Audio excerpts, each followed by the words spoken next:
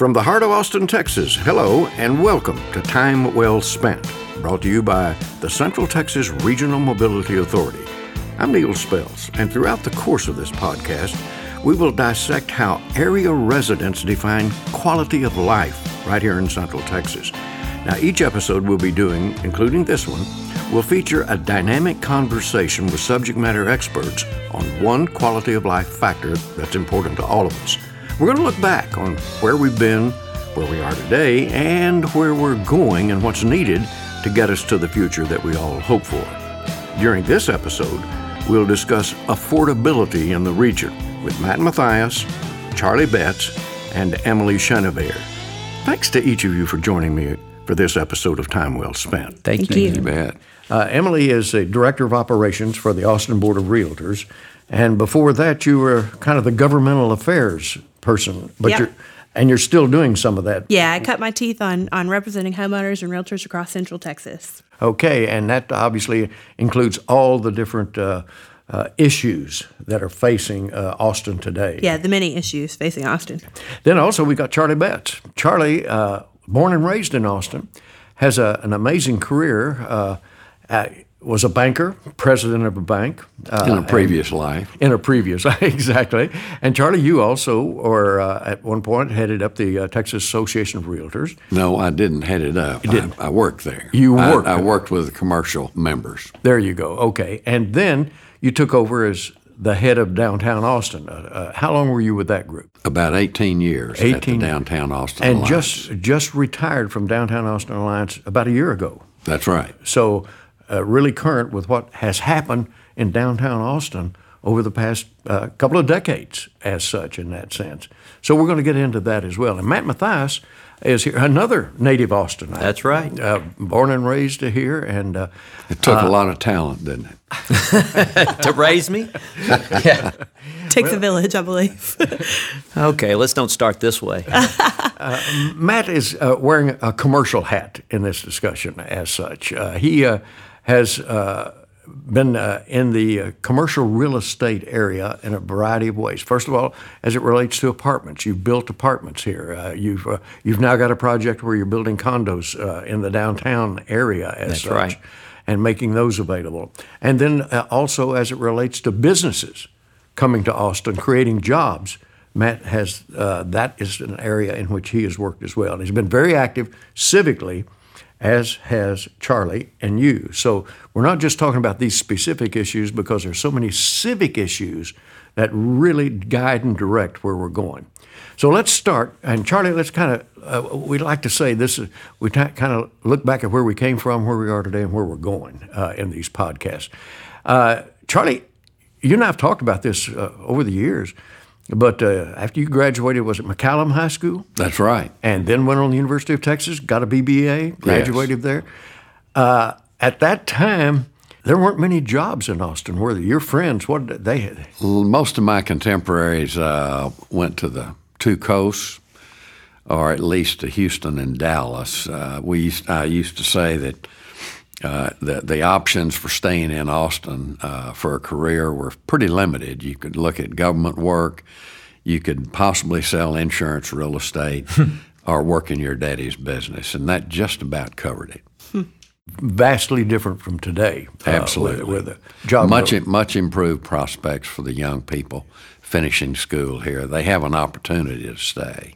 Well, and those who grow up here who don't necessarily go into school, they still have an opportunity to stay, get kicked out of the nest a little bit, maybe not want to go ahead to college or the Austin Community College, whatever it may be. They still have an opportunity to stay now because the job base has drastically grown. But the problem, and this is the topic we're talking about, is affordability. Back then, Charlie, you didn't have to make a lot of money in order to live in Austin. If you did have a job, you had a state job, you could find a house to buy. You could find an apartment to rent at reasonable rates, couldn't you? Right. And of course, affordability, if you're talking about homes, which is the primary factor in cost of living, it's just a supply and demand situation. I picked up the paper this morning, and Austin was named by Realty. Here, I'm getting into Emily's Yeah, no, go work. for it. I bet you picked up on that. But a real estate organization did a survey, and Austin was number one. Again, we've been number one as a place where people wanted to move. So that's the probability. Yeah. That's the problem with affordability. The demand has exceeded supply for a lot of years a long now, time. People are and moving that here in continues to put pressure Yeah. up on price. Austin Sometimes real I estate. say there's sort of a veneer to Austin that we're on every top 10 list from here to Timbuktu, but the reality is you get here and it's not as easy as it used to be to That's live right. here and to make a living and afford to be here, And get in around. the manner at which you're used to or you desire. And it's an interesting dynamic to be so loved nationally and so known, and then have it be a little bit of a different experience when you're on the ground. And this is a recent phenomenon in the sense of the last 2 or 3 decades. Oh, yeah. We didn't have that. We did back. Matt, I recall your dad, who was Vic Mathias, whose name is on the banks of Lady Bird Lake down there, named in his honor when he was the head of the chamber. He used to speak about quality of life for Austin. That was his mantra over and over. What a great quality of life. But again, we didn't have industry, Matt, coming in here to create jobs as such. And your dad and others working with him, and you alongside later, looked at it and said, man, first of all, we talk about homeowners. All these buildings that we have in Austin, they don't pay property taxes. You can't The tax, governmental buildings. Yeah, you can't tax Memorial Stadium. You Yeah. can't tax the UT Tower. You can't tax the Capitol building. And the poor homeowner was having to carry the bulk of that burden. And so your dad and others, Matt, started working out to attract industry to come in here. And I think IBM may have been the first. Clean industry, IBM located here in 1966. There were others before IBM, but in 1966, when IBM made the decision to come to little old Austin, Texas, my dad said his life changed as directing the chamber, because he could go to California and make these trips, and he could walk right into the founder's office of Hewlett-Packard, because they wanted to know what's going on in Austin that IBM would choose Austin. So that was a game changer for us. Yeah. As you know, MCC was kind of the next step that took the high forward. tech. But the nice thing that we have now is such a base in those industries, in the technology businesses. We have gaming, we have hardware, we have manufacturing with people like companies like Samsung.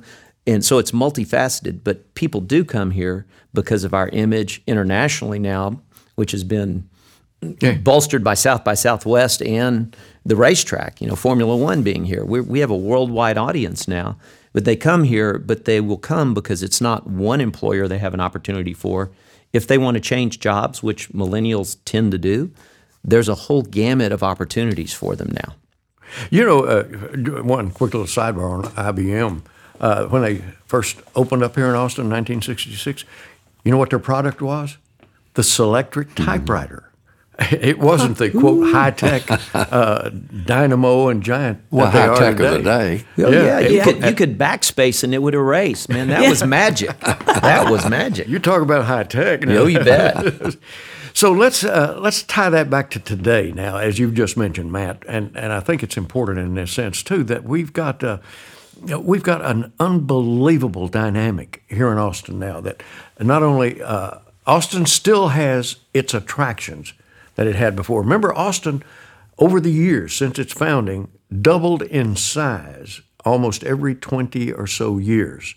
And it wasn't because of industry or coming in or anything like that. It was just because we had this quality of life that people wanted to enjoy. We had the hills, we had the lakes, and that attracted a lot of people. The University of Texas was so important in that because it churned out bright, intelligent people who could create jobs and to work in this area.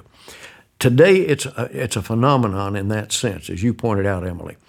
But let's talk about what can happen now. Charlie said, you could make a pretty, decent living working for the state, and you could buy a house, and you could raise family here back in the day.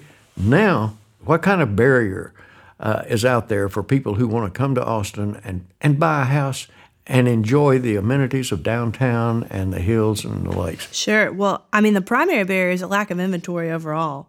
The Texas A&M Real Estate Center, the expert in Texas, says that 6 months worth of available inventory at any given time is what's called a balanced market, where sellers and buyers have both a competitive effort towards closing a transaction. And inventory means the available homes that are available at the current rate of sale. Just listed homes, properties across the spectrum in terms of pricing. That they would stay on the market for 6 months and then be sold. That there would be about 6 months worth of inventory means you have 6 months worth of units available to meet the demand coming over that period of time.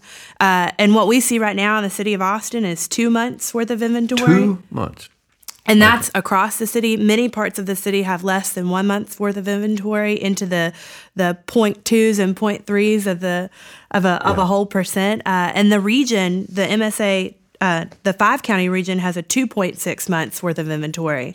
So Austin has pushed its problems and shared the love with the entire Central Texas region. You go to Bastrop County, you obviously to Williamson County. Hayes, Caldwell, Travis, Williamson. It's about sitting between 2 and 3 months worth of inventory, which is about half of what we need if you consider the demand and the growing population we have experienced and continue to experience. So where you talk about what's happened over the last 2 and 3 decades as we have doubled and are nearing tripling our region's population, we stuck our heads in the sand for a little while and acted like they weren't coming, and we didn't build for them. And then we also experienced an economic downturn that created challenges to building and new housing starts for a period of time. That was a blip in our market compared to what most of the country experienced, but it did impact our new housing starts for a period of time. Generally, we just don't have enough housing for the people that are here, both rental and ownership opportunity. And you're talking about area-wide. You're not talking about just downtown. Yeah, no. I mean, that's definitely a regional issue. What I can say is that the regulatory barriers to creating housing in Austin have exacerbated those problems in the region. So the fact that it is expensive to build in downtown, that it is expensive to build in Austin proper, and that there are some real challenges associated with what you can build in Austin has certainly created pressure outside of Austin, and that bubble to some degree is boiling over. It was reported last month in the New York Times that Austin was in the top 4 cities in the nation in sprawl since the year 2000, and part of it's regulatory, part of it's demand that's pushed people out, and cost. Those regulations have a cost that come with them, and that's often not realized by public officials, and it. Those costs do get passed through to the consumer, which makes the Bastrop's and the Huttos and in the Hayes County areas more affordable for us. Right. When I look at Williamson County's median home price as of our most recent reports was $275,000. In the city of Austin proper, it's $370,600. Okay, now let's focus on affordability is driving a big percentage of the growth to the suburbs. That's right. That is to some degree a problem. Austin has chosen to some degree to approach the affordability problem, again caused by demand being much in excess of supply, have chosen to issue bonds and to subsidize housing. But that in itself has raised everybody else's taxes. Elaborate to pay for that subsidy. And so that's actually making affordability more difficult within the city. But the surrounding communities, because of the lower prices, the affordability, that's where the affordable homes are being built.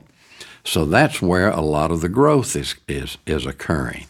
The problem then arises. The second biggest problem in the community, or in my opinion the worst, is transportation congestion. So if most of your growth is occurring in the outer parts of the city, in the suburban areas, you've got those folks moving into Austin for the predominance of the jobs, and the huge amount of jobs in the central city. You've got a real commute problem, and those commuters jam up the city streets. And we have built our street system. We can't build any more streets to speak of within Austin. When people move here, they're not going to be thrilled with the traffic jams and the commute times where they can afford to buy a home and the time it takes to get to work. That's one of our real challenges. Just give us a perspective here. How many jobs are in the downtown area? I should have that number. I don't have that number off the top of my head. But it's approximately 1/3 of all the jobs in the entire region. Which is a growth management challenge in terms of not having more opportunities for job nodes throughout the community is also contributing to that commuter Emily, traffic. as a policy, this city and this region has to start looking at exactly what you're talking about. Which means the city has to play regionally. The city has to play regionally, and we have to, within Austin and outside, create density nodes where you stop these commuters from coming from Leander to downtown in their cars. And there's got to be employment centers northwest, north, northeast, and south of town so that we can stop these commuters from coming all the way to the core. Right, they won't need to, but the core is going to continue to grow. Correct, and it should There's always going to be more and more traffic. It is our living room. Mopac and Correct. I-35, That's and more correct. cut through in your neighborhood. Our core is... It's absolutely going to happen. I mean, our core is our tax base, despite the truth that Neil said about state buildings not being on the tax rolls. Our downtown supports every single family home with the property taxes they pay because we have such a dense downtown. And when you say dense downtown, you're talking about commercial buildings, condominiums, rental buildings, Primarily as well commercially dense, correct? well, now the density of apartments and condominiums downtown. When you take a 54 or 56 story tower condominium and compare the taxes that city block produces versus a single-family home and the cost to serve a single-family homes do not pay their way. They don't pay for the school system. They don't pay for the fire protection. They don't pay for the EMS. They pay a portion, but they don't pay 100% of their cost. You have to have the commercial component that pays taxes because of their density in value. To offset and really subsidize the single-family homes. And it's an ecosystem. Rooftops drive decisions by commercial practitioners to engage, the right businesses at the right time. And having a population base to support the business that's coming in is important also. But in terms of, this concept that we need job centers outside of downtown, that takes a cultural shift, right? It takes a commitment to valuing managed growth as opposed to pretending like nobody else is coming to Austin. They're coming, folks, and they're going to keep coming, and they've been coming. But we have to make a very deliberate effort towards managing and planning our growth in a way that meets those needs. Okay, Emily, who should make that? Who should make those decisions? Well, where's the burden? Yeah, that's fair. That's a fair question. It's, in terms of the city, the municipality itself, it's the city of Austin. City council members and the mayor have to make a commitment towards managing growth in a way that matches the demand that has already been seeded. Even if you can't really, that train has left the station. Austin is known, which is a great thing and an incredible thing for our economy. But it's something also that train has to be managed, its speed has to be managed, and where it's headed has to be managed. Other as well. municipalities too, like Round Rock? Yeah, I think we have an obligation to play at a regional level, seeing as we are the center of the region in terms of economic prosperity and population and such. And I think commitments to, Campo and even the COG to some degree, the Council of Governments, CTCOG, is important. I think we have to continue to look to our neighbors to share the challenge of managing our growth broadly. Charlie? Right. We have examples of what Matt and Emily are talking about. The Muller development is there are jobs there, there's retail, and there's residential. It's a nice mix. And we ought to give so Muller is kind of, and we do need those nodes. Yeah, we do need to give City Council credit for that, I think, in that regard. Absolutely. Because the plan, that's consistent with all the plan. It's community. consistent with Code Next, the current plan. Correct. And Lord knows we've been planning for that type of growth for the last 30, 40 years. But executing it is that's the key. Another. And it's where the rubber meets the road. It's challenging to implement a plan like Mueller. Right? It rubs up against your neighbors. It creates change, which can be uncomfortable as a community. But when you see it come to fruition, it can be a great, great thing. And I think we have more of that to go. And when you look at the Miller redevelopment, you see alternative types of housing. They have row houses, they have small houses, they have $1 million homes, they have apartments, they have condominiums coming Seniors in now. living, yeah. And then you it's look all at supported by commercial development. it's all supported, and the jobs are there, healthcare is there. And then you look at another very successful redevelopment of the old IBM campus in North Austin, the Domain. Now that's been a 23-year overnight success, right? It took forever. Good for you. It's yeah. But today it is it is building a new downtown for Austin. And it had a lot of encouragement from the city. But it also offers a variety of housing and is spurring redevelopment of housing opportunities around it in the Northwest community. Right. And to Charlie's point, too, is transit-oriented development in that the train resides there. There's good bus access there, and we need more of that as well. Right. Neil, I'd like to make the tie between affordability and a good public transit system. It's not a new idea. Many major American cities have been able to accommodate growth, but one of the key components is a good public transit situation. We've got the growth occurring out in the suburban areas. The commuters are clogging the streets of Austin terribly. We all know that and experience that.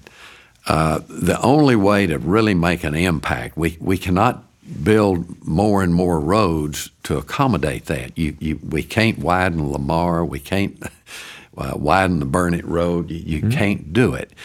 The only way to do it is to provide and put some resources in providing a good public transit system. You're talking about Capital Metro here primarily. That's right, and we're on the verge. You know, transportation solutions are usually 20 or 30 years out, but we've got one coming up in the managed lane, the MOPAC managed lane from Palmer to downtown and stops in between.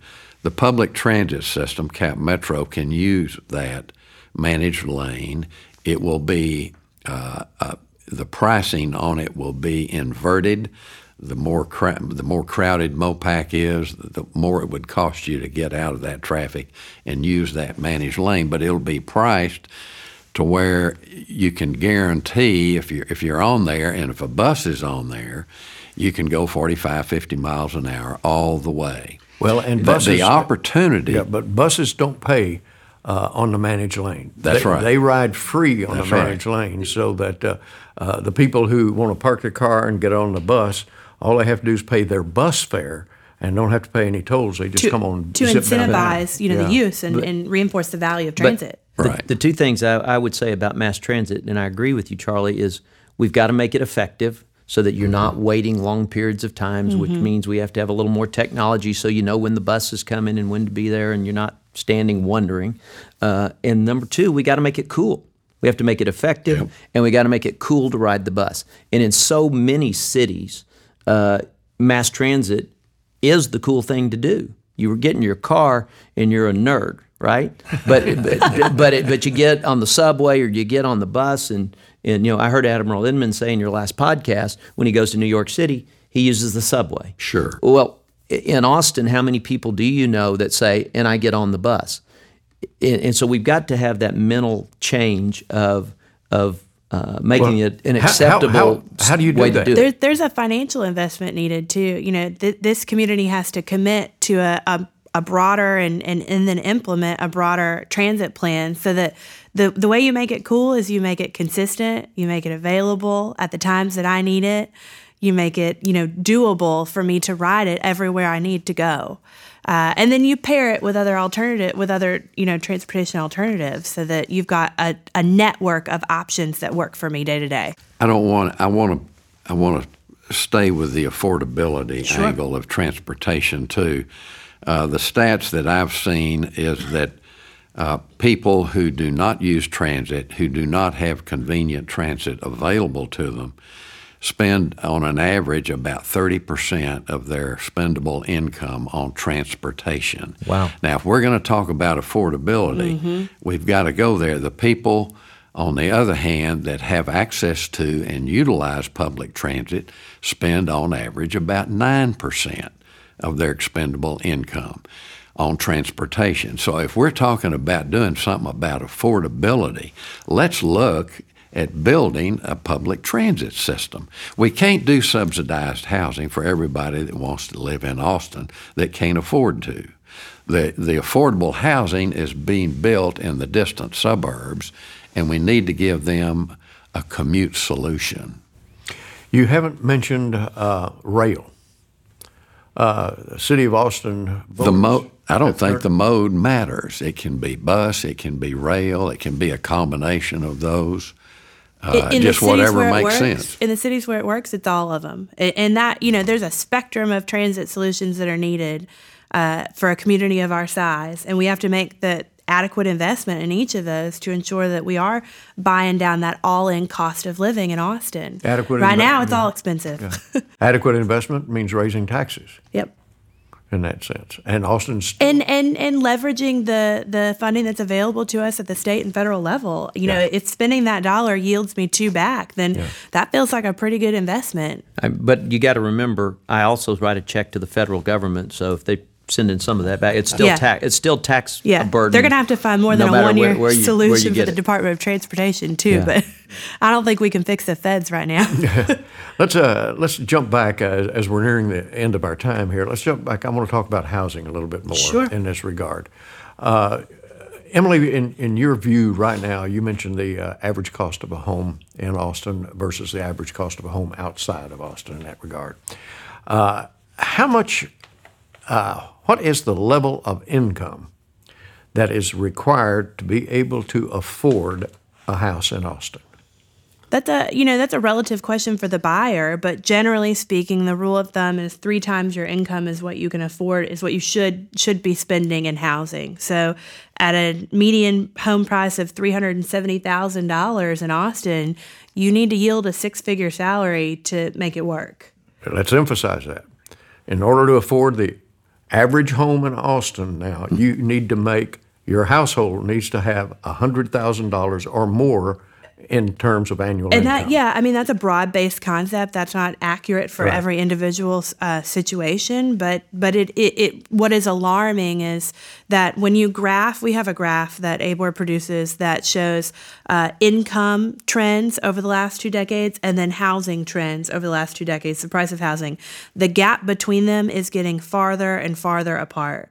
So incomes are rising incrementally as housing prices are dramatically rising, which means, those that are available to buy what's there that's a shrinking population. Well, and also we're in the midst now of rising interest rates, mortgage interest rates, which will reduce the pool of people who could afford it. Yeah, and they are incremental increases. I always caution people to get skittish about these interest rates because they're still at a historical low. I don't know what you bought your first house at, but I bet it was not what it is today. 8%. Yeah. Right. You lent me money one time for a house, Charlie. As the token millennial those in were this group, difficult times, as I remember. Interest rates are rising incrementally. That's not necessarily a bad thing economically. That can be a stabilizing factor, which is appropriate for our nation. Okay. But it is something that will, matter to people when they're looking at an already high price in Austin. Any addition or increase in that cost is something that matters. Let's narrow it down a little bit in terms of that. Talk about school districts. They matter to buyers. Matter dramatically to buyers. Yes.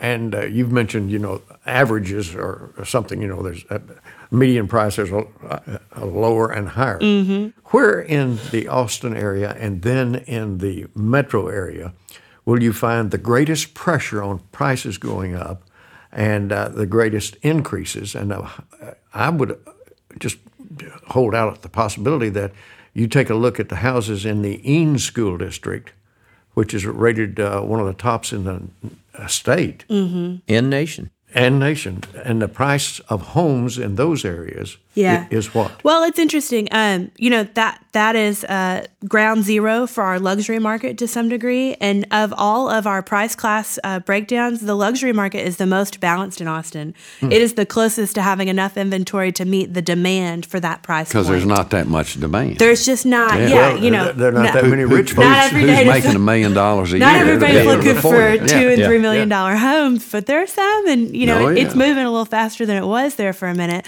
So I don't know that Eanes is certainly a popular school district and has had incredible success and will continue to drive interest. Round Rock, we have lots of good schools. Round Rock and AISD is a good school district, but part of what happens with AISD is directly correlates to this growth management prospect also. If we are driving growth in a certain way that either attracts families or not, it changes the patterns of student enrollments in the district, and it changes the availability of how many doors should remain open or not. And the sprawl has certainly put pressure on AISD's ability to fund and maintain the district because they are paid per head. As students leave the district, that's a serious cuts our revenue. It's a serious challenge for them. Yes. Incidentally, I saw in a recent article, Austin is ranked pretty high on the sprawl end of the spectrum. Almost vast majority of our growth in new citizens is coming in sprawl. And that is very difficult to deal with. Especially when you talk about your transportation problem. Right. Well, and San Antonio is up there as well. Too. I think Austin and San Antonio are ranked in the top 4. That's right. The big cities that are growing more dense are the big eastern cities, Washington, D.C., New York, and big West Coast cities like San Francisco and Seattle.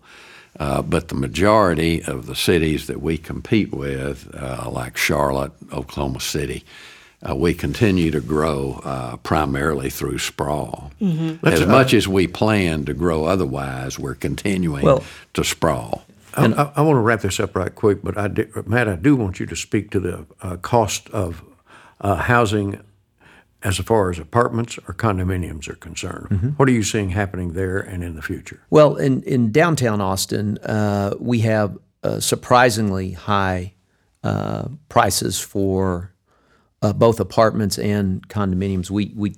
It wasn't always that way. It was not always, right. and we had very few people. Right. We had very few people downtown until Mayor Wynn started the impetus to revitalize downtown and bring residents downtown. But today, the average condominium price in downtown Austin for a new condominium is $700 a foot or more. So if you think about that, a little 1,000 square foot, maybe a 2-bedroom condominium will be $700,000. So that's essentially double the median price in Austin. Yeah. So and apartments have rents that are the equivalent of other major cities around the United States or even higher. Some pushing the $3 per square foot per month cost. And that equates to what, roughly? Well, once again, if you took a 1,000-foot apartment, that's $3,000 a month. So you could buy a wonderful home with a mortgage that it costs to be downtown. Now, the suburban markets, although they have risen in rates, the suburban markets where you can still build a garden-style apartment is a component of affordable housing. And we've got to remember, when we're talking about affordability, not everyone is going to rent a home.